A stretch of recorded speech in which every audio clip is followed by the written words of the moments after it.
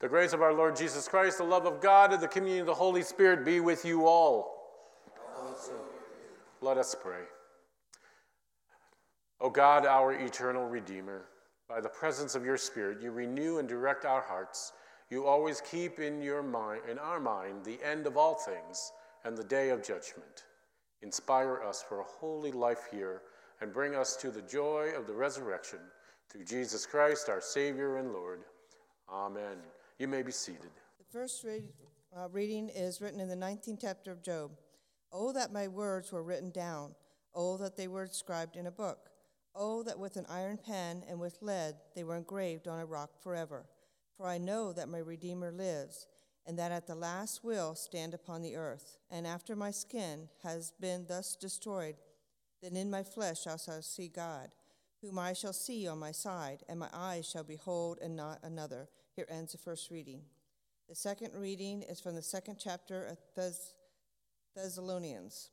As to the coming of our Lord Jesus Christ and our being gathered together to him, we beg you, brothers and sisters, not to be quickly shaken in mind or alarmed, either by spirit or by word or by letter, as though from us, to the effect that the day of the Lord is already here.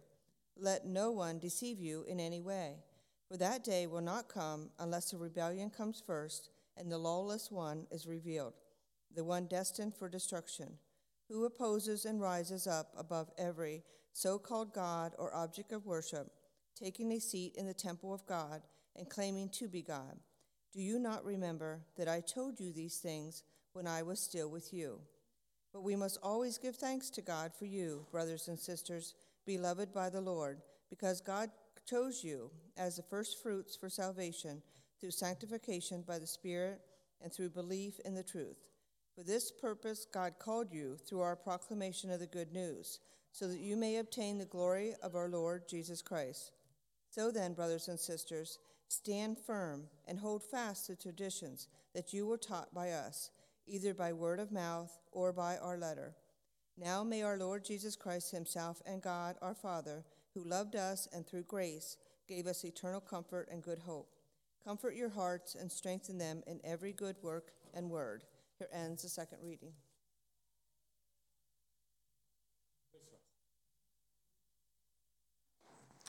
Today's gospel readings from the Gospel of St. Luke, chapter 20, starting at verse 27. Some Sadducees, those who say there is no resurrection, came to him and asked him a question. Teacher, Moses wrote for us that if a man's brother dies, leaving a wife but no children, the man shall marry the widow and raise up children for his brother. Now there were 7 brothers. The first married and died childless. And then the second and then the third married her, and so in the same way all 7 died childless. Finally the woman also died. In the resurrection, therefore, whose wife will the woman be? For the 7 had married her. Jesus said to them, those who belong to this age marry and are given in marriage. But those who are considered worthy of a place in that age and in the resurrection from the dead neither marry nor are given in marriage. Indeed, they cannot die anymore, because they are like angels and are children of God, being children of the resurrection. And the fact that the dead are raised, Moses himself showed in the story about the bush, where he speaks of the Lord as the God of Abraham, the God of Isaac, and the God of Jacob. Now he is the God not of the dead, but of the living, for to him all of them are alive. This is the gospel of our Lord. Praise to you, O Christ. You may be seated, and at this time I invite the little Lutherans. How is everyone? All right.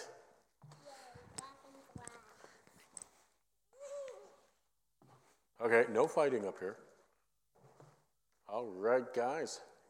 Oh, I love your shoes, Ava Marie. You want to sit right here? No, not yet? Okay. Well, how many of you have ever looked at this sheet of paper that's in your bulletin? Yeah? What do you see when you look at it? Green. Oh, it's green? Well, that's the color of the season. Footprints up there. There's footprints, yeah. What do you think this sheet is about? It's about Jesus. Huh? Jesus. Well, yeah, Jesus, but what about Jesus? When he died on the cross. Sure. But you know what? It's also about how we could take today's lessons and bring it home. It's called Taking Faith Home. And it's about hearing what we hear today in the readings and taking it home. And it tells you what Bible verses you should read each day between now and next Sunday. And then it even has a Bible verse for us to remember if we want to remember it. And it has some prayer suggestions for us that we should do when we have dinner or when we go to bed with our family, okay? And then there's also a little description of what today's talk is about. So in case you didn't get, you didn't understand what I say, there's a whole thing, okay? And then there's a whole thing about how to serve each other. And then there's things you can do with your parents called rituals and traditions. There you could do, and here it says that we should always talk about what it means to be with Jesus, okay? So there's really cool things in here, and we've been having this in our bulletins for years, but we're going to make an extra push for us to do this at home.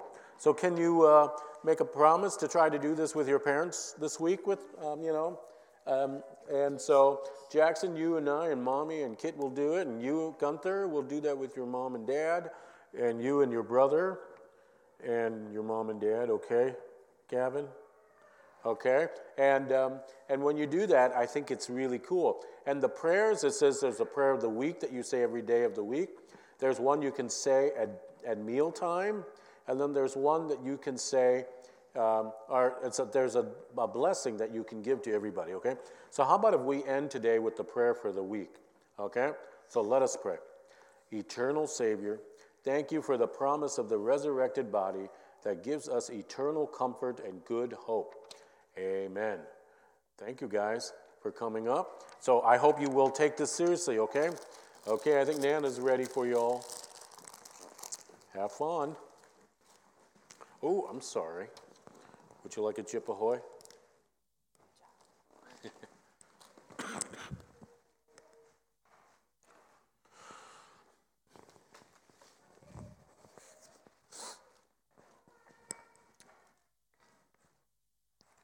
Let us pray. Our Lord, we're so grateful once again that we are able to worship and praise you. We're able to come as one and to take this time to learn more. We ask you, Lord, as we do so, that we are given a new understanding of your will for us, of your calling in our lives, and how we can live a more faithful life. Give us a new sense of your presence, a new sense of our purpose in you, so that we can be a source of faith, hope, and love for those that we engage, that we minister to each day. Amen. So when I was growing up in Minneapolis, my dad and I often on Veterans Day and on Memorial Day, we always went to the cemetery, Lakewood Cemetery in central part of South Minneapolis. And Lakewood Cemetery is one of the huge cemeteries of the country. And it has some famous people buried in it, like Hubert H. Humphrey. You may have heard of that guy. And a lot of famous Minnesota governors are buried there. And a lot of the towns or communities that surrounds the Twin Cities, those names are names of dead people buried in Lakewood Cemetery. So if you want to know the history of Minnesota, you go there. And you always know who the famous ones are, the most important ones, because they have the huge mausoleums. The Mars family is buried there. You may have heard of them from Mars Bars. The Pillsbury family is buried there. And so you always knew where there was like the central district of the cemetery, if you will, where all those famous people are buried. And then in the outlying part of the cemetery are us, right? And my dad is buried out on the fringes of the cemetery by the fence. And so every time we went to his parents' graves and so forth, we always had to go by the Pillsburys and the Mondales and so forth. Excuse me. And so I've always found that those cemetery grave markers were just ostentatious and huge. There was a while there when I read in the Lakewood history book that there was competition to who could make the best looking grave marker, as if that mattered. One of the things I love about being a pastor here is that walking here, we don't have those ostentatious markers in our cemetery. What we have here are realistic and much more honest markers of our lives. We don't have our markers that continue to try to shout to the world how important we are. But instead, by reading the markers, we see the faithfulness of the people that used to be part of this congregation, that used to be the servants and the saints here. And I find it so inspiring to be able to walk to church into the building and walking by those markers, because I don't see death as something to be afraid of, but I see those markers especially as something that gives me inspiration, that gives me hope, that what they did 100, 200 years ago will continue to happen. And what we do now is an investment in the future. We are in some ways being asked to be ancestors of our faith to future generations, as they were for us. And so it's a great testimony. And some of my favorite grave markers on this property is not the ones that you can read the names, but the ones you can't read the names, way down by the road, your ancestors, the very first ones. And for many people, if you looked at those grave markers, you'd feel bad, like, well, nobody knows who they are anymore. I know one of them is Michael Fulmer, but you should feel bad, because the world is potentially could forget them, but not if we have faith. We know that God is with us. God is guiding us. It's engaged with us. And so in today's in today's first text, we have Job. Job, this is an amazing story. Have any of you read Job? It's quite an amazing story. Here's this farmer going about his life, And God must have been bored up in heaven because he talks to the devil. And what does he say to the devil? Well, the devil first says, hey, can I mess around with Job? Right? And the devil says, sure, do anything you want with him. You just can't touch him. And so Job kills his family, destroys his wealth. On the surface of things, on an earthly understanding, Job was a joke. He couldn't keep his wealth, and he couldn't even keep his family alive. But then comes these words that we read today. I know that my Redeemer lives. He sees through all that, and he's able to see that the world can get bad, can get ugly, but at the end of the day, there is still light in the world, and that light is Christ. That light is God. And so as a result, he still holds on to that faith. He still holds on. And that the world may forget Job, the world may think of him as a joke, but God is still there. He's the solid rock on which Job's faith and life continues to live by.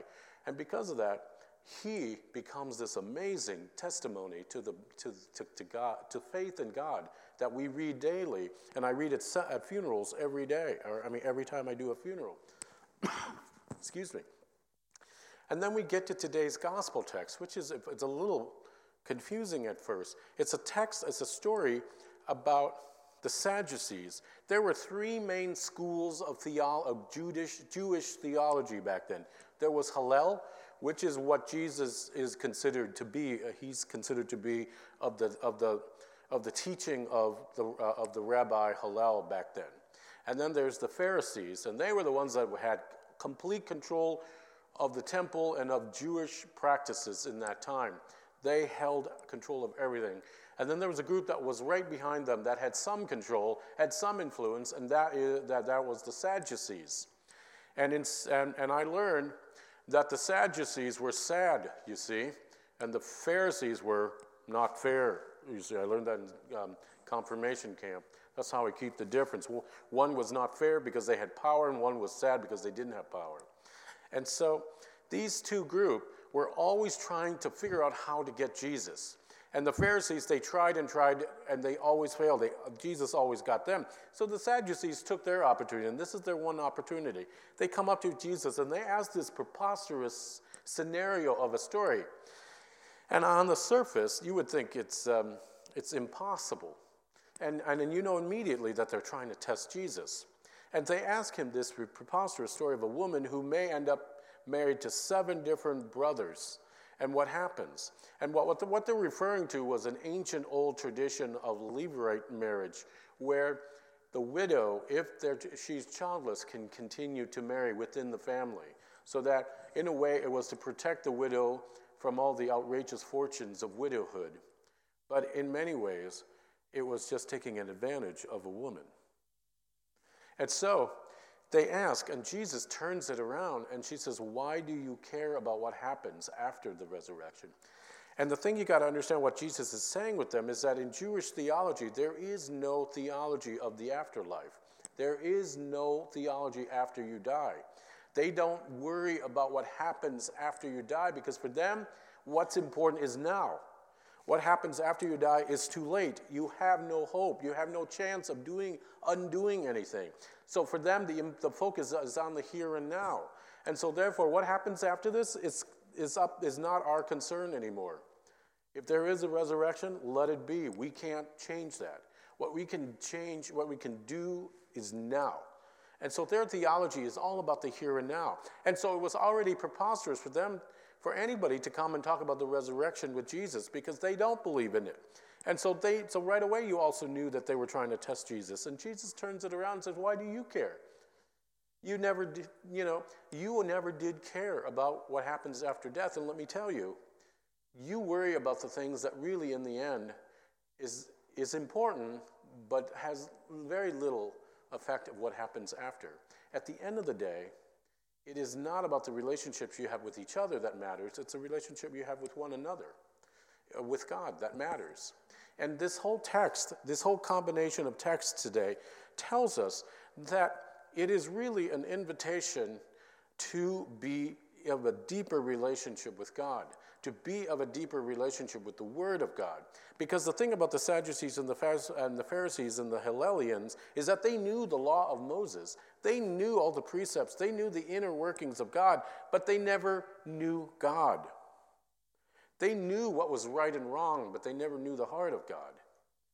They knew everything you would need to know to pass a test about the Torah, but to tell them what it was like to have a relationship with God, they did not know.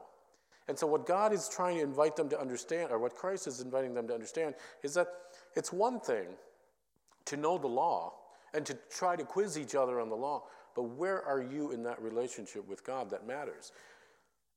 I saw an example of that this week. We took Kit to get his 6-month shots this week. And while we were in the clinic room there, I found a Gideon Bible. And I opened it up. And it said, if you're dealing with all sorts of malady, like depression, but then the last thing, if you're having suicidal thoughts, read the Word. And I had major issues with that. First of all, I wish you would have said, call 911 and then read the Word. The problem is, they make it sound like you can turn to the Word anytime you want and it's there. There's some truth to that. But to me, reading the Word is not a one-time thing and you're going to get your answers. It's a relationship. It's a practice. It's a regular event that you do. It's a relationship again. And so as a result, to open it up is not necessarily what you need to do, is what is the right thing to do. But it is a continual relationship building that reading the Word has you doing. And it invites you into a deeper understanding of God. It is an engagement with God when you read the Word. It's not the Word that is so important. It's the relationship that comes from the Word that's so important. So if you are having suicidal thoughts and you have never opened the Word, what happens if you open up to the book of Judges, which is arguably the most bloodiest book in all the Bible? That's not going to give you hope, right? What happens if you read it and you open it up and you read the part of Samson where he tears down the building and crashes on everybody? That's not necessarily going to give you hope. But if you've been reading the Bible and you can then put those stories in the context of the larger relationship that God has with his people, then that will give you hope. So when you open the Bible, and if you're having suicidal thoughts and you have never opened the Bible or barely opened, that's not going to help. And God, I don't think, is intending for you to use the Bible as a temporary medication for your illness or for your momentary problems or very serious problems. It is an invitation into a deeper relationship. God reveals himself to us in the relationships we have with him through the Word and through his people around us. It is not about just simply reading that's important. It is being drawn into that relationship that we are offered when we are in relationship with the Word, with his people. And so these people that comes to Jesus and they say, what about the resurrection? Well, they don't understand the resurrection because they never bothered to understand it. And so they understood it in the terms of the laws of Moses, and they only understood it in the laws of God. And they never understood the heart of God. And same thing with Job. When you read the book of Job, there are all these advisors. All his friends come to him. There are 3 friends that come to Job, and they give him horrible advice because they don't get Job's relationship. And they're like, well, this God's a joke. You must go and find another God. And finally, Job says, enough. I have this relationship with God. And at the end, everything's restored for Job because of the relationship that he had. And so today is a text, in many ways, it's about the end time. And I could have focused on that. But that's usually for the first 2 weekends in Advent. What I wanted to focus on is the Word of God with you, because I find that the Word of God is often misunderstood. It is often an elixir for temporary illness of the heart that we have. Instead, it's really something much deeper, something that is really an invitation into something much more meaningful. And yet so many of us have Bibles, but we rarely read them. In the United States alone, less than 20% read the Bible daily, according to a USA Today poll I saw about 10 years ago. And then, even then, They rarely read deeper than a few verses. So here's my invitation to you, is that every Sunday we are prescribed with a list of readings. There are up to 4 readings. There's an Old Testament reading, there's a Psalm reading, there's a Gospel reading, and a New Testament reading. Anything in the New Testament that's not the Gospel. Every day, every Sunday, those 4 readings I can pick from for us to read. And if we were thorough, we would read them all. And there are 4 readings that's prescribed for every day of the year. And you can find it online if you really are serious. But I invite you to just do one of those readings. Take one of the readings that we have today and read it. I have out there on the ledge the printouts of our readings today. It's one of the things that we're focusing on with our new vision. So I've been printing for the last 2 or 3 weeks now, actually more about a month, our readings, and it's sitting there on the ledge. I invite you to take it home and dwell on the Word. Ask the Word, where is God in this Word? How do I interpret my relationship with God in the Word?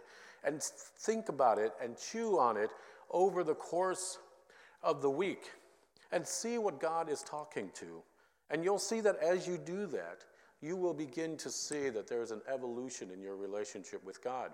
And if you're even more ambitious, on the ELCA website, there is the list of all the readings for every day of the week. And I invite you to go do that if you want. Then you can take home a hymnal and do the matins, or do one of the little services that's in the front of your hymnal. Or take that green sheet home, the Taking Faith Home sheet. There, every day, there's at least a Bible text that you can read, and it invites you with questions and that you can ponder upon. The key to a deep and committed relationship with God starts with us seeking God, starts with us finding Him in the Word of God and in the people that we are surrounded with. And when we start to focus on what God is doing in our lives and through the Word and through others, we start to see the miracles and we start to see the presence of God alive and well in various ways. So I invite you, as we continue to redevelop our congregation, that we also commit to redeveloping ourselves in our relationship with God. And let that be one of the challenges that we personally take upon ourselves to enrich ourselves in our walk with Christ. Let us pray.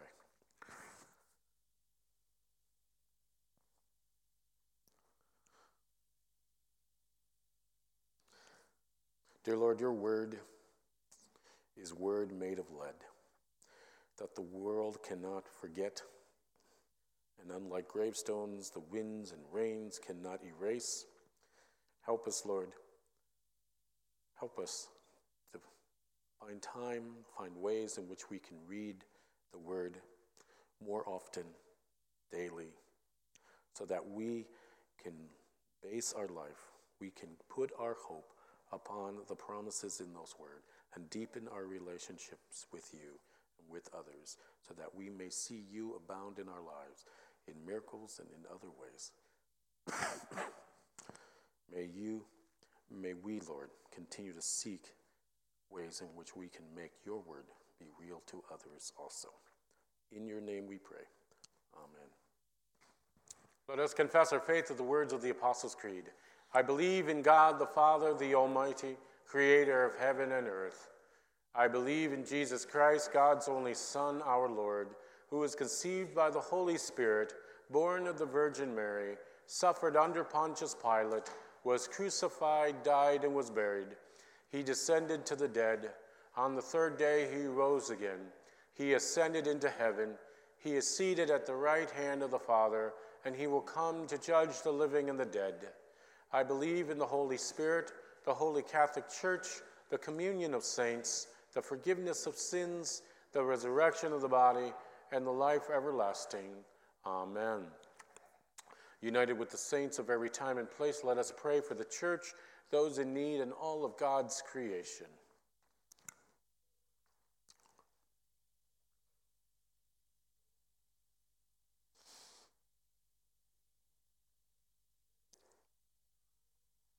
Oh Lord, we are so grateful that you have called us into a relationship with you, into a deeper understanding of your workings in this world and in our lives.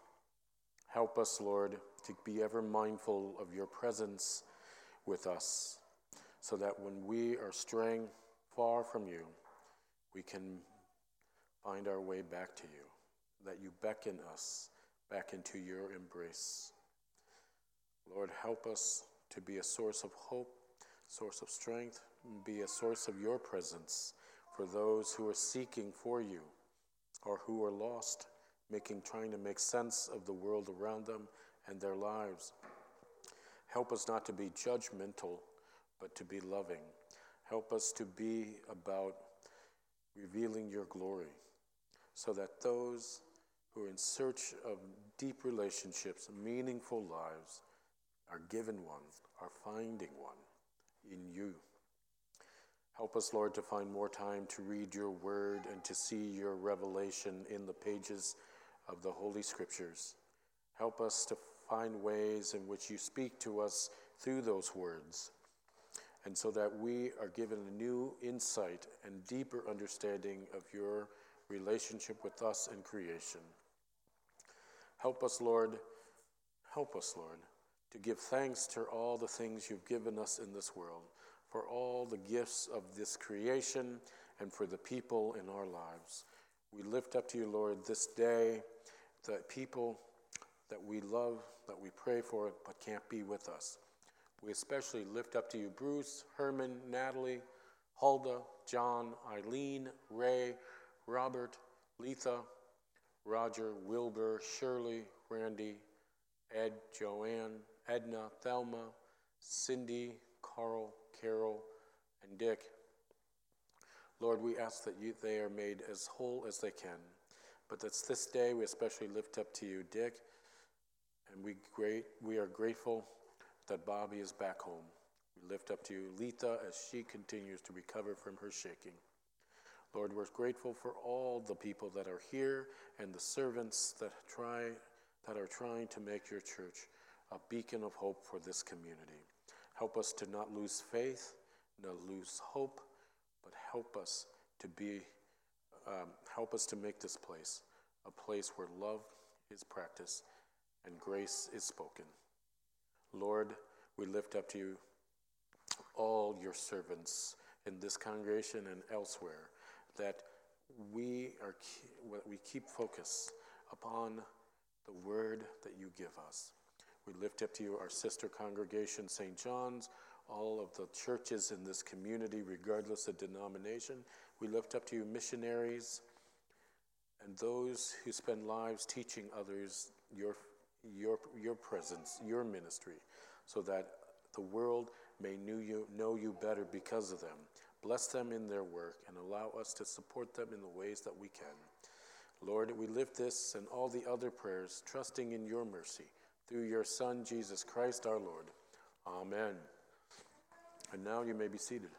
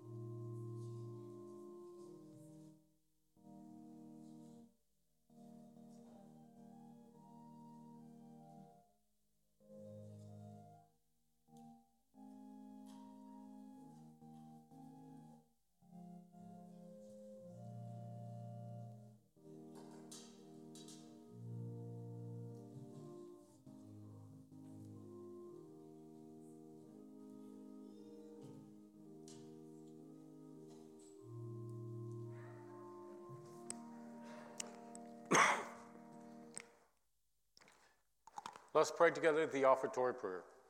God, our Creator, you have given us all we are, all we have, and all we bring, and all we need.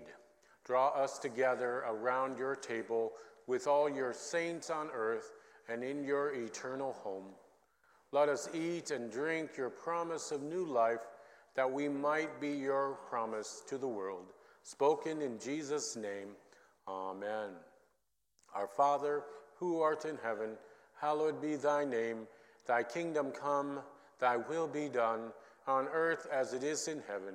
Give us this day our daily bread, and forgive us our trespasses, as we forgive those who trespass against us. And lead us not into temptation, but deliver us from evil. For thine is the kingdom, and the power, and the glory, forever and ever. Amen. Let us receive the benediction. Signed and sealed by the Holy Spirit, you are Christ's message of love for this troubled world, written by the same sender. May our Lord Jesus Christ and God our Father, who loved us and through grace gave us eternal comfort and good hope, comfort you, comfort your hearts and strengthen them in every good work and word. Amen. Go in peace, set your hope on Christ. Thanks be to God. Hallelujah. Our closing hymn is number 161.